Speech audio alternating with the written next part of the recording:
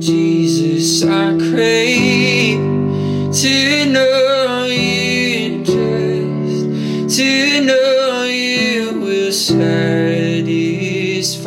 my soul. Hey everyone, thanks for tuning in. This is episode number 206. Thank you for taking the time to join me as we continue our lessons in Luke.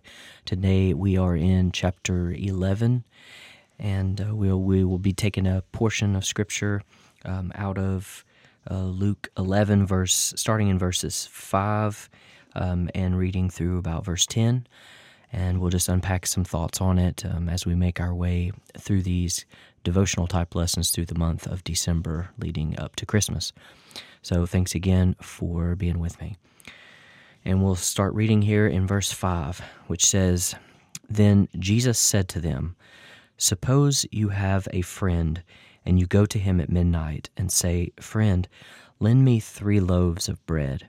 A friend of mine on a journey has come to me, and I have no food to offer him."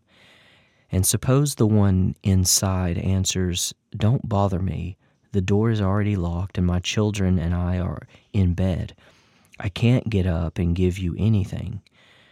I tell you, even though he will not get up and give you the bread because of friendship, yet because of your shameless audacity, he will surely get up and give you as much as you need. So I say to you, ask and it will be given to you. Seek and you will find. Knock and the door will be opened to you. For everyone who asks receives. The one who seeks finds. And to the one who knocks, the door will be opened to you. So this is where we'll try to draw what we can from the text. Of course, when we started this in verse 5, verse 5 is coming straight off of when his disciples have asked the Lord to teach them how to pray, just as John taught his disciples, which I think I've actually in previous episode spoken on this topic, which is an episode in all of its own. But right on the tail end of Jesus giving them an example of when you pray, you can say this. So Jesus is coming right off of that with an example. Now, I want to say too, I feel completely unqualified to try to illustrate what I believe this text to be saying. I feel like there are many things that I can gather from it, and sometimes the conclusions that I draw, I feel like I don't have great practical experience in those conclusions. And then other times I feel like I draw a certain conclusion and I haven't seen that in different ways kind of work its way out in my own life. So I want to be transparent in kind of expressing how I feel regarding this text. I feel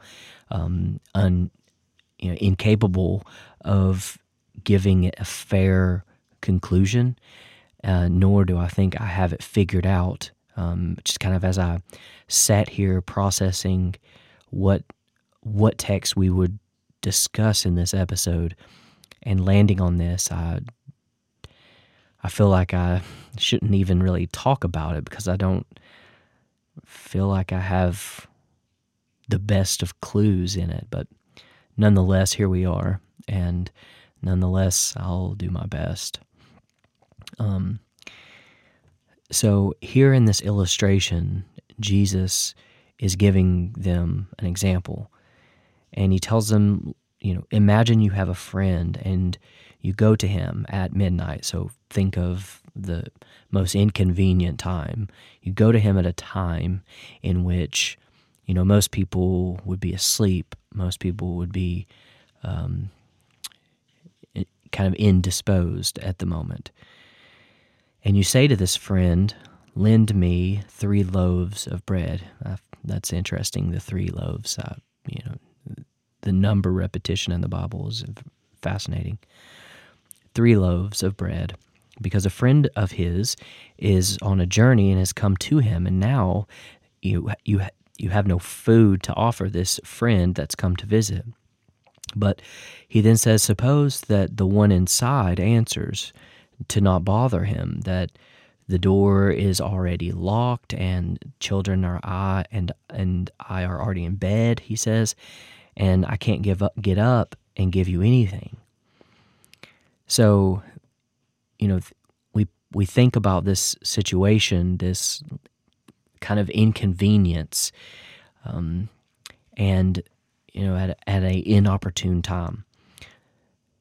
And he says, I tell you, even though he will not get up and give you the bread because of friendship, yet because of your shameless audacity, he will surely get up and give you as much as you need. Now, I have a footnote here in my Bible and tagging this audacity. Now, your Bible may translate it differently depending on which translation you use, but for this version, it says, because of your shameless audacity, and it footnotes that to say, or yet to preserve his good name, he will surely get up and give you as much as you need. Now, at the onset of that, or segueing into that thought, to borrow that footnote, to preserve his good name, I think of it, speaking of the faithfulness of God. Now, do I believe that this somehow relates perfectly or exactly to the Lord? Well, I know that Jesus tells those to his disciples, I no longer call you servants, but friends. So he calls them friends. There's friendship to be found with the Lord, to be discovered. So when Jesus gives this illustration to say, even though he will not get up to give you bread because of friendship, yet because of, here it is, to preserve his good name, he will surely get up and give you as much as you need. I'm not suggesting that there is not friendship with God. So instead of the lack of friendship, he's doing it because he wants to preserve his good name. You see how that doesn't fit just perfectly. That's not how it is. However, I do see the connection between God holding his name above keeping the integrity of his own name is important to him. So that, to me, ties into the integrity, the trustworthiness of his name. But it says, but because of your shameless audacity, he will surely get up and give you as much as you need. So I say to you, ask and it will be given. Seek and you will find. Knock and the door will be opened to you. For everyone who asks receives, the one who seeks finds, and to the one who knocks the door will be opened. This is a very difficult portion to appreciate, because it seems like many times in our lives, you ask and it isn't given, and you seek and you haven't found it yet, or you've knocked to get access to something or to some even godly thing, not even something ungodly, but something godly, and you've knocked on that door and it has yet to open. And so I can appreciate the frustration that comes along with all of those. I think sometimes that's the beauty of what we have in God is holding to the integrity of His Word, even though that there is tension in what He says and what you've experienced. And so you oftentimes have to balance this tightrope, it seems, of trust and experience, because our experiences don't always demonstrate what we find in the Word. Now, it doesn't mean that it's contradictory or anything of that nature. It's just our experience hasn't lined up with that yet, or we haven't come into that reality yet. And so that's one of the things that kind of, when I read some of that in that text, it can make me kind of squirm, because well, I've accrued many experiences that seem to run opposite. Like, I've asked for something and I haven't received it, or even yet. I've sought out something and I've not found it, and I'm knocking and the door is still not opened. But there's a promise attached to it in verse 10, for everyone who asks receives, the one who seeks finds, and to the one who knocks the door will be opened. Now, one thing you should notice, and one thing that I have to remember, is that the promise isn't connected to a time. It doesn't say you will receive, you will find, and you will get opened to that right after or immediately. There's no time promise of it. There's only a promise of the conclusion of it.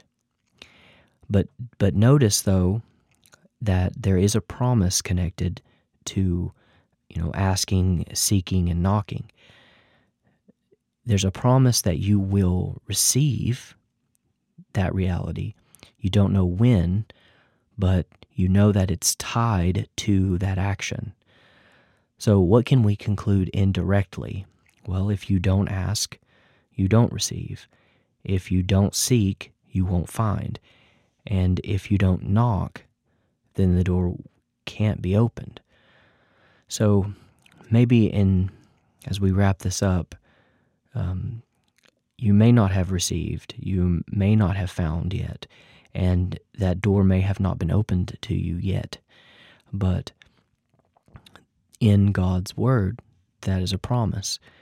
And we have to, in the midst of the asking, seeking, and knocking, we have to have faith, demonstrate faith that God will be faithful to His Word, and that if we pursue that in which we are believing for, that we at some point will find that promise connected to that Word. So keep asking, keep seeking, keep knocking, and don't let your experiences dictate the conclusions that you draw, and stop short of the goal that He has put before you in His promise. So I just hope that encourages you on this episode. Thank you for taking the time with me, and we'll see you on the next one. God bless. I would trade 1,000,000 lifetimes for a moment here with